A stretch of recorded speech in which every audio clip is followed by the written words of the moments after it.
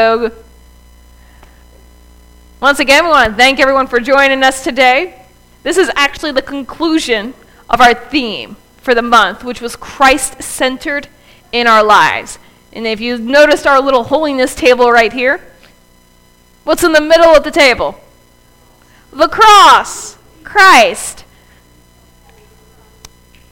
If you had a chance to join us for Sunday school and you've seen our little illustration with the cups about how, sometimes we start off pure and clean like good water, but then stuff comes in and it dirties us because we've allowed ourselves to become distracted. But when we center ourselves into Christ, that's when he comes and fills us. And what was impure is now pure and clean again, because he gives us that opportunity. But it's an opportunity. It's a decision. Let's be honest with each other now. This is a judgment-free zone. I said that earlier. So nobody's going to judge you because everybody actually is guilty of this. How many of you have ever made a bad decision? I mean, sometimes, as you are doing, it's a bad idea. Right? Who's with me on that? The moment it starts to happen, the moment that you've already put it in motion, it is too late to take it back. You go, oh, shouldn't have done that. It's kind of like that toothpaste illustration we had last week, where we squeezed all that toothpaste out. And we gave them, 10 seconds to squeeze it out, but then we tried to give them 30 seconds to put it back in, and they still couldn't? Decisions are like that. We have decisions. We get up every morning, and we have to decide. Well, first of all, when we get up in the morning, if you're like me, you decide when you get up. How many more times are you going to hit that snooze button? Who is with me? I'll be honest. This is time for a little transparency. I have 3 alarms set on my phone. And I also have that pre-snooze thing where it wakes you up gently because it comes on 5 minutes beforehand. So my first alarm is set for 7 o'clock, and it has that pre-awake thing where at 5 minutes till 7, it starts that lovely, soft music before the alarm goes off to prepare you to wake up. And then I snooze that till the alarm finally turns off. And then I have another one at about 7:30. Which I also snooze until it turns off. Some mornings not, but some mornings I'm snoozing. Most of the mornings, it's my third alarm, the one that goes off at 8:15 that finally gets me out of bed. Because I'm finally like, you know what, I should probably get up. I've got stuff to do. Although yesterday morning I was really enjoying it, and I actually sat there and snoozed through that one too. We decide stuff all the time, don't we? I decided not to get up. We decide what to wear. Granted, my choice is a little easier than some people, because every morning on Sunday morning when I get up, I go, ooh, I'm going to wear this. And my uniform, I already know what I'm wearing. I'd be like, oops, I'm going to wear this white shirt every morning. I'm going to wear this lovely tunic and this lovely skirt and these lovely pantyhose and these shoes. So my decision on what I wear is not as crazy as some people's, but if you have to go to school every morning, sometimes you have a uniform. You got to decide, you wear the shorts today, or the pants, or the skirt. We have decisions in life. My other favorite thing, we have to decide what we will eat and drink. Normally, my decision every morning is coffee. It's my decision for every morning, coffee. Sometimes it's my decision for multiple times during the day, coffee. Caffeine. What we will eat is also one of my favorite things. I love to eat, and sometimes, especially we have someone who said they were diabetic, you got to watch what you eat, don't you? You've got to be very careful about the decisions you make when you're eating. Yeah. It's like when we're on a diet or something, you got to be careful what you eat. You got to watch what you eat. We make decisions on stuff like that. We decide what we watch on TV. And watching stuff on TV now is a little bit more complicated than it used to be, because now you have a DVR. So now you decide what you want to watch right now and what you want to watch later. And sometimes you have to decide when later You're going to watch that because I'll be going through my DVR and I'll be looking and I got stuff to watch, but I go, you know what? I don't feel like watching that show right now. I'm going to watch this other show. And so sometimes stuff sits in my DVR until it's time for it to go, and I go, you know what? I really got to watch some of this stuff because there ain't no more room. And then how about this one? Because this is a decision that a lot of people made this morning right after breakfast. We decide if we will go to church. Yep, We love for everyone to join us, especially after that lovely breakfast that we do, but some people decide that, you know what, I'd rather go lay down. Well, you know what, I'd rather go lay down too. I'm just going to start laying down on the bed. This microphone would work. I'm just going to go back into the room and lay down, and I can still talk laying down. So, and sometimes we have to make crucial decisions, because what we eat, what we wear, what we watch, they may not be really big decisions, but sometimes we have to make crucial decisions. Where are we going to live? How are we going to make money? What are we going to do? So we have decisions that are simple, as whether or not we're going to wear socks or sandals, or socks with sandals, but don't do that. That is actually a very bad decision.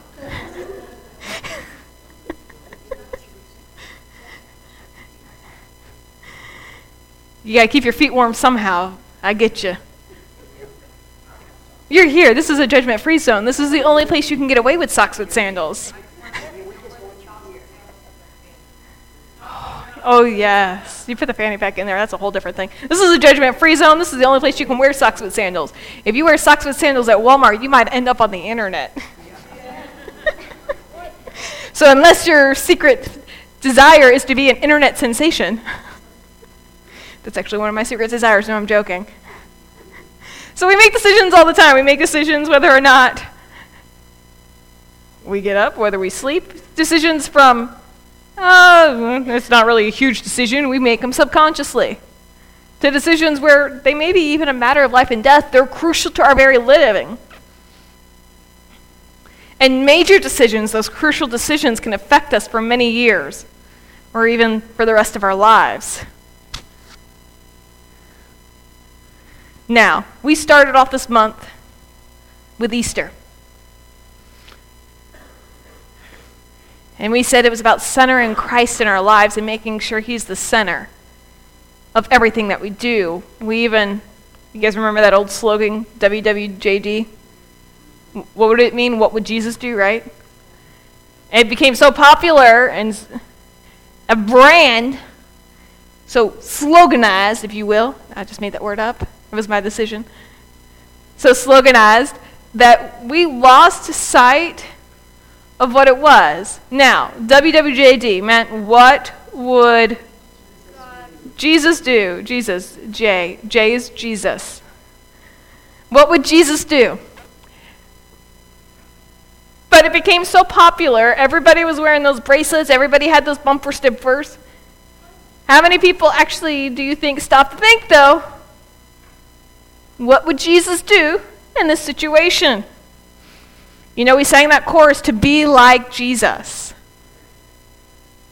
We want to make that something we do. We want to make it our aim, our creed, what we live for, Christ-centered in our lives. But we're going to look at a time, we're going to go back to right around the Easter story in the Bible. We're going to look at a time where maybe people needed to be reminded. And as we read some of these stories, I want you to pay attention. Maybe you're going to see yourself in them. So look at Matthew.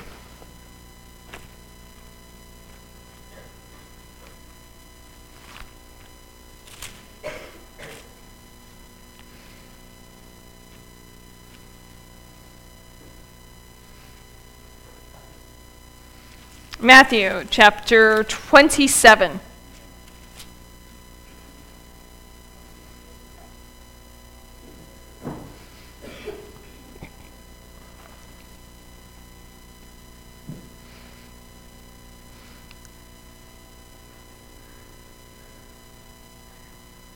We said that this challenge for the month, the goal of the month, was to look at what Christ-centered lives mean, what it means when we have Christ-centered.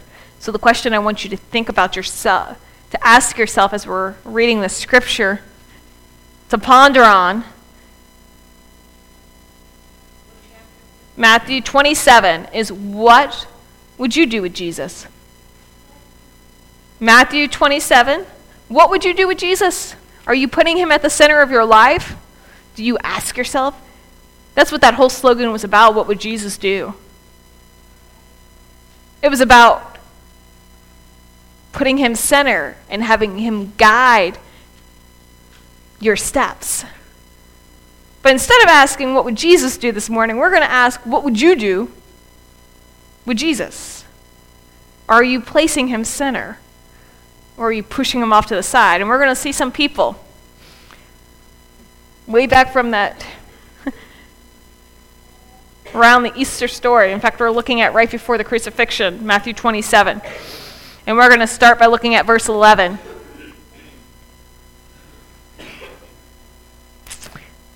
And it says this. Meanwhile, Jesus stood before the governor, and the governor asked him, "Are you king of the Jews?" "Yes, it is as you say," Jesus replied. When he was accused by the chief priests and the elders, he gave no answer. Well, then Pilate asked, "Don't you hear the testimony they are bringing against you?" But Jesus made no reply, not even to a single charge, to the great amazement of the governor. Now it was the governor's custom at a feast to release a prisoner chosen by the crowd. At that time, they had a notorious prisoner called Barabbas.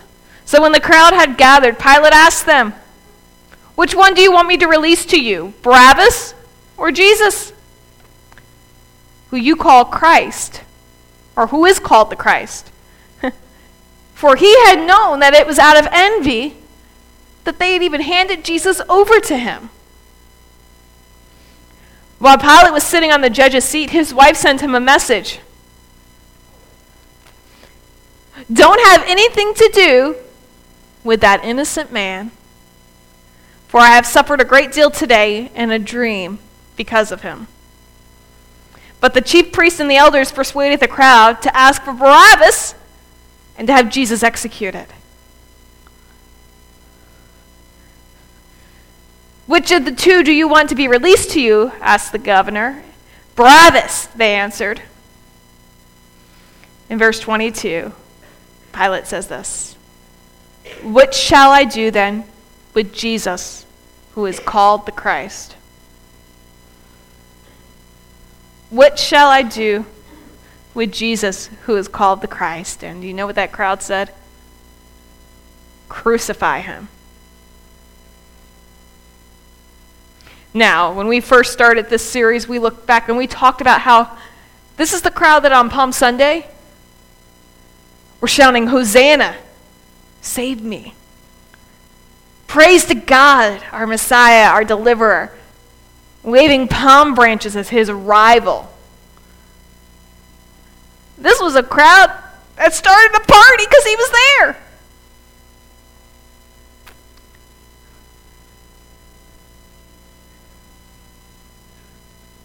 That was Sunday. And sometimes we're like that. On Sunday, we are all excited about Jesus. All is right with our life. God has given us everything we need. And all is good, right? On Sunday, we are God is good. But how many of us find ourselves in that boat that come that Thursday? We seem to forget what he has done and who he is and how he has already blessed us because we've lost focus and we haven't kept him centered in our lives. We pushed him to the side, and because we have pushed him to the side, in our peripheral, we aren't seeing him. He is still there working. He is still there blessing us. But we've become so distracted we don't even notice.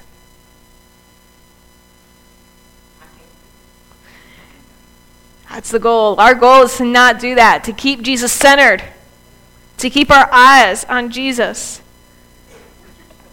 Yeah. Jesus said, Pilate said, "What shall I do then with Jesus?" Every decision we make in our lives, this is the most important one we will ever ask.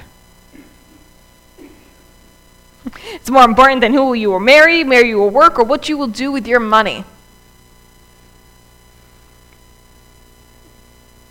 What will you do with Jesus? Where will you place him? Will you put him center in your lives? Now,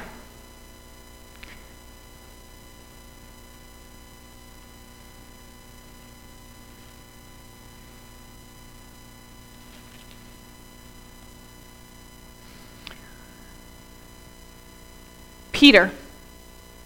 We're going to look at Peter. He was one of the closest disciples to Jesus, right?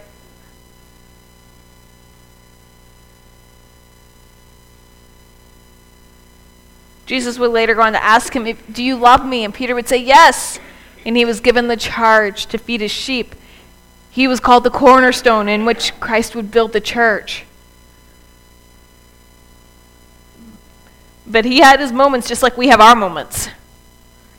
He had the moments where he stopped focusing on Christ. He lost focus. He didn't put him center. And he got pushed to the side. He was part of the inner circle. Peter knew who Jesus was. Out of anybody, the crowd that crawled for him to be crucified, they hadn't followed Jesus. They had seen some of the miracles perhaps that he had done, but they had not been there for the 3 years that Jesus was doing ministry like Peter had. When Jesus would pose the question, "Who do you say I am?" Peter's the one who replied that you are the Christ, the Son of the living God.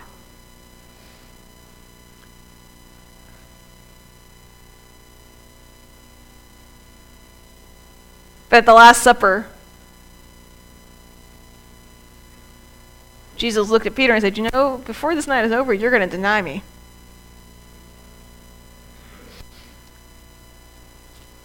Before this comes to be. And Peter said, "No, not me. I love you, Jesus. I keep you centered in my life where you're supposed to be. I focus on you. Nobody is ever going to distract me from you.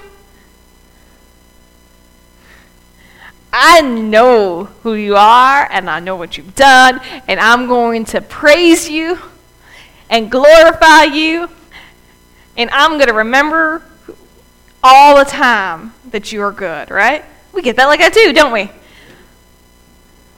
When we have our mountaintop experiences, all is right with the world. But then after Jesus got arrested, that wasn't necessarily a mountaintop experience for Peter. He was kind of down in the valley. In verse 69 of verse 26 of Matthew. Now Peter was sitting out in the courtyard, and a servant girl came to him.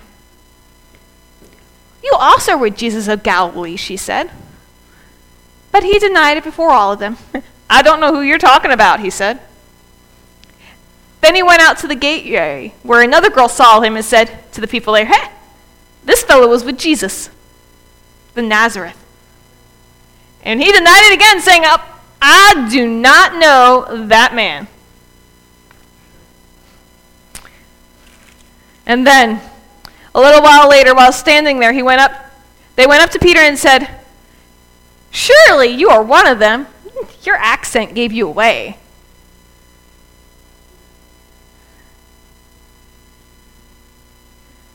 And he began to call down curses on himself and swore to them, "I do not know that man."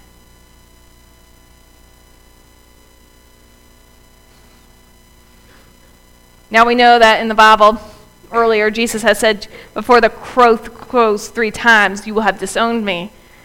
And right after Peter had said that, the rooster had crowed. Before the rooster crows, if you will disown me. And he had swore up and down at that supper that, Lord, that will never happen. It ain't going to happen. I will never lose my faith. Nothing will ever shake my faith.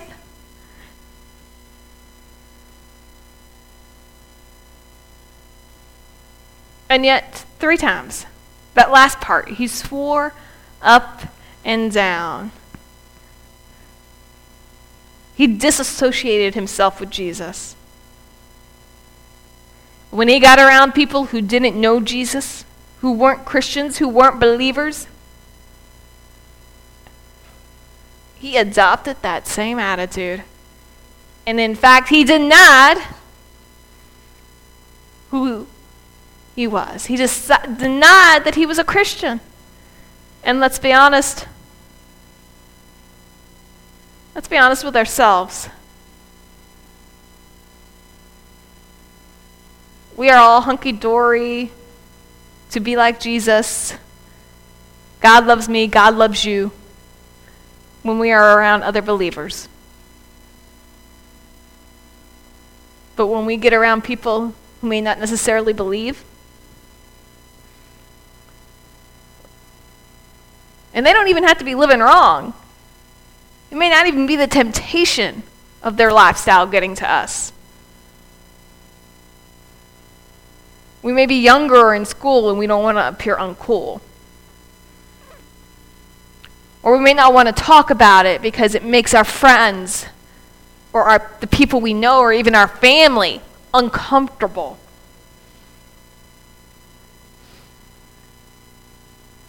We have become a society that is so worried about being politically correct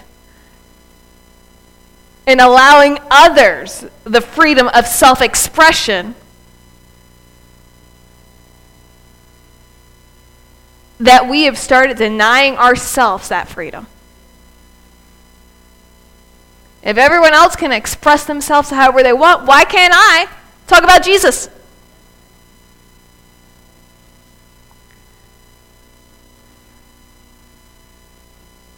Society has become so caught up in not offending anybody that, do you know who they're offending? God. And honestly, if they're offending God, they should be offending us.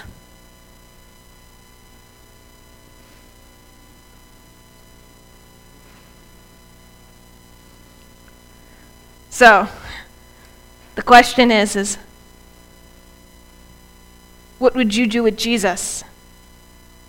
Do we fall into that pattern Peter did? We're in the presence of others, depending on who they are, depends on who we are. If we're hanging out in church, then we are Christian as Christian could be. We quote the Bible, we know the books, we know the songs, we know the actions. But if we're not following through outside of church, we are putting on a show. And let me tell you, the only person impressed by that show isn't the person you probably want to impress. God is not impressed. He knows what is in your heart, and he knows where that is coming from. And if your heart is not right with him, then whatever you're doing is empty. If you go out into the world and you look like the world and act like the world and nobody knows the difference, nobody knows that you have a relationship with God, the God who created the universe. If you're not taking a stand in your daily actions, if you aren't willing to claim Christ in front of others, the Bible tells us very clearly what would happen. He says, if you aren't going to claim me in front of man, then when it comes time, basically, I'm going to draw a blank as to your name in front of my Father.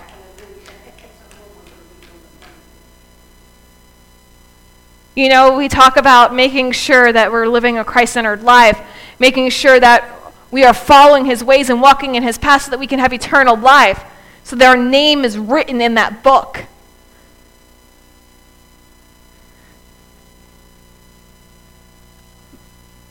But for our name to be written in that book, his name needs to be written on our hearts.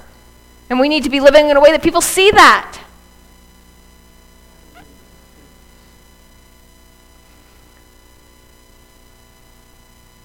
But do you allow yourself to become two separate people? Do you have when I'm at church, when I'm around believers, this is my Jesus face? This is my Jesus attitude? And then you have a separate attitude, which is not a Jesus attitude. Because you want to appear cool or politically correct.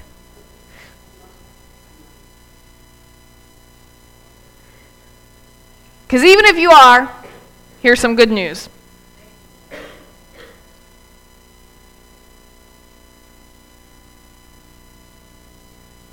When Jesus said, this is who I'm going to build my church on, Peter, when he asked, do you love me? And he gave him the challenge of feeding his sheep. Do you know when that happened? After he'd already denied Christ. When Jesus asked him all of that, he had forgiven the fact that Peter had denied him, and he took him back. And the same thing is true for us. He forgives those times that we have allowed ourselves to become two different people. When the person that we are in the world is not the person that we know Jesus wants us to be. He forgives that. When he's centered in our lives, we're able to move beyond that.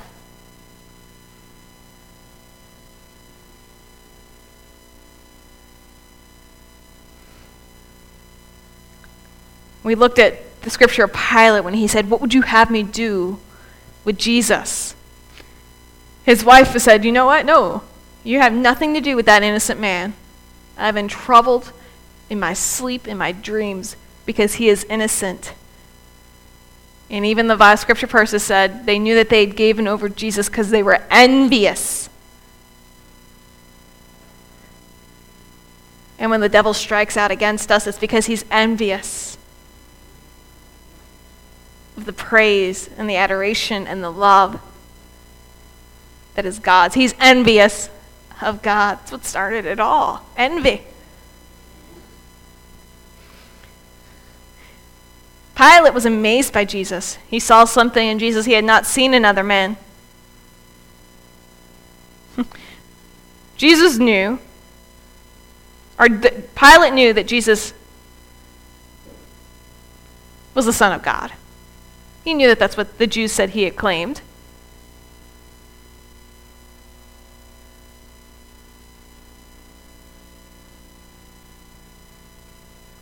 And when it came down to it, Pilate refused to be the one involved in the crucifixion of Jesus. He made a choice.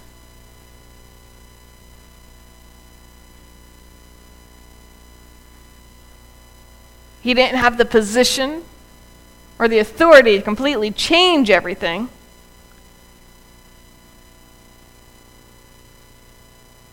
Without far-reaching consequences.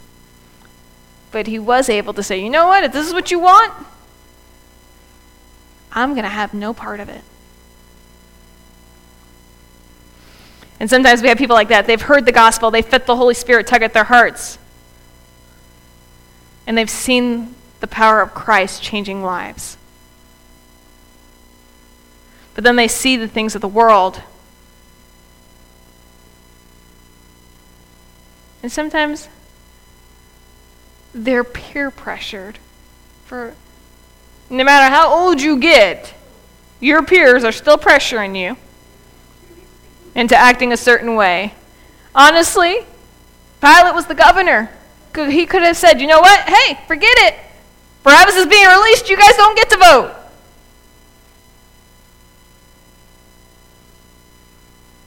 But he still allowed the crowd to decide, even though he knew that Jesus was innocent. He washed his hands of it.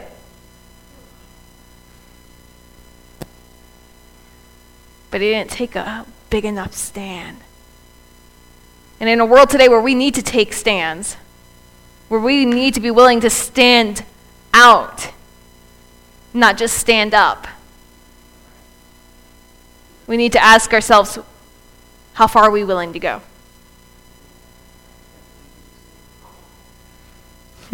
And heaven help us if we're that crowd who go from praising him to 4 days later demanding his death. And part of that crowd, they were probably just screaming it because everyone else was. Everyone starts shouting, Hosanna, hallelujah, amen. And sure enough, everyone's going to start saying, Hosanna, hallelujah, and amen, right? We follow the crowd. Sometimes life is like a giant game of follow the leader. And unfortunately, too many of us are not the leader. And the person we're following shouldn't be the leader either.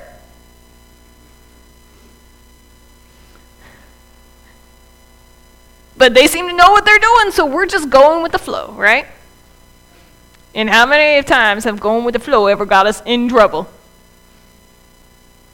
We talked about how many of us have ever made bad decisions. How many of us have ever followed somebody and found ourselves making bad decisions because somebody else did it, right? I was just doing what they did. How many of you ever had your mama says, well, if so-and-so jumped off a bridge, would you do it too? That's what that whole thing is about. If someone makes a bad decision, are you going to allow it? If the person next to you was shouting, crucify, crucify him, are you going to start shouting, crucify him, crucify him? But yet that's what happens, especially in today's society. With all this social media, with the television, people tell their sad stories of how God has disappointed them and failed them and let them down. And do you know why they get more coverage? Why they're getting recognized more? It's because we're being too silent. We are standing back. We're too worried about offending people to say, you know what? I'm sorry that happened to you, but Jesus did this for me. Or even, I'm sorry that happened to you.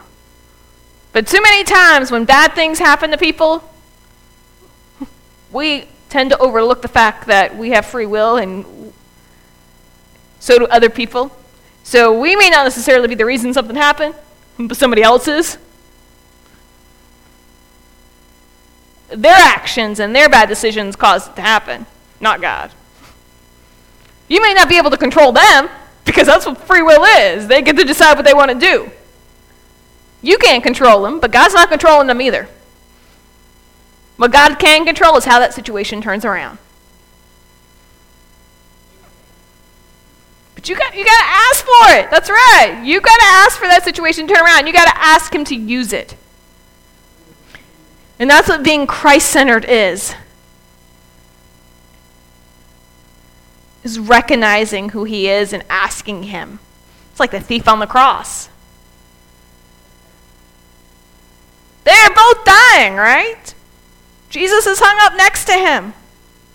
And they are both dying. And that thief goes, you know what? I better use this time before it gets by me, Jesus.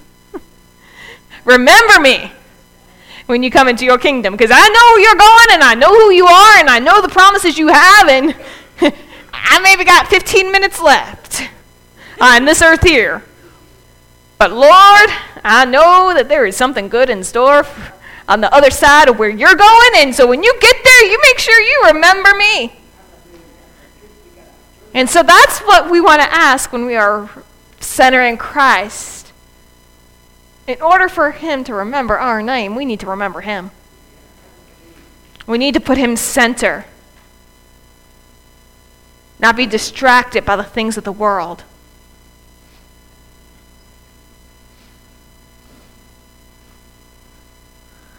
So the question that we've been asking, the question that we're going to take some time in prayer to answer as this song plays,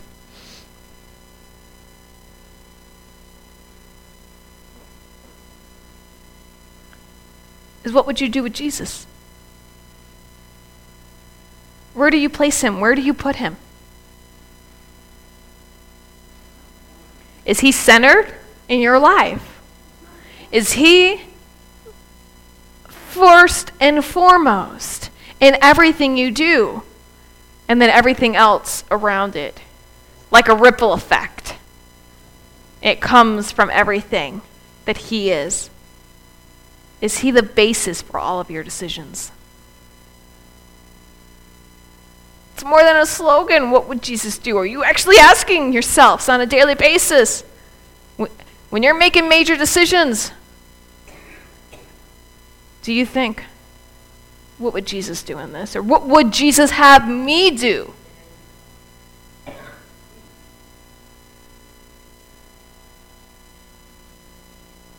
Because if you're looking to make a decision and you're kind of torn about it, if you haven't prayed about it or asked him about what he wants you to do, then that's probably why you're so conflicted about it.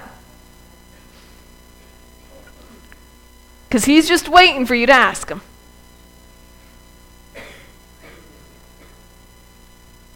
So we're going to play that song. We sang it earlier. One Thing Remains.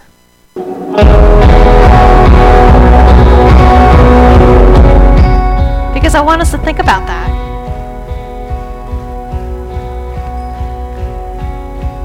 As the music plays, just take this time. The altar is available for you here if you want.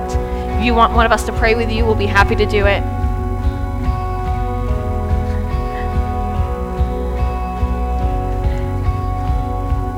But having him centered in your lives.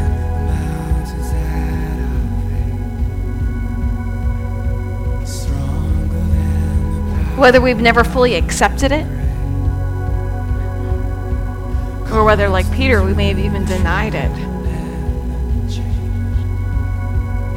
we can still place him center. If we've become distracted, the influences of the world around us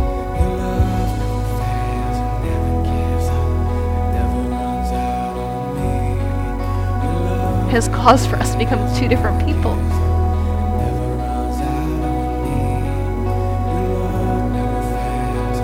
The person who loves Jesus and sings his praises in church, and then the person who loves Jesus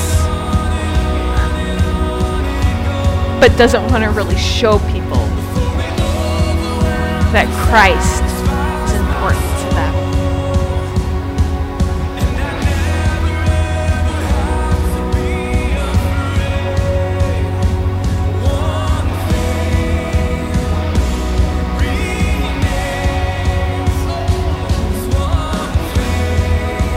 Is Christ center in your lives?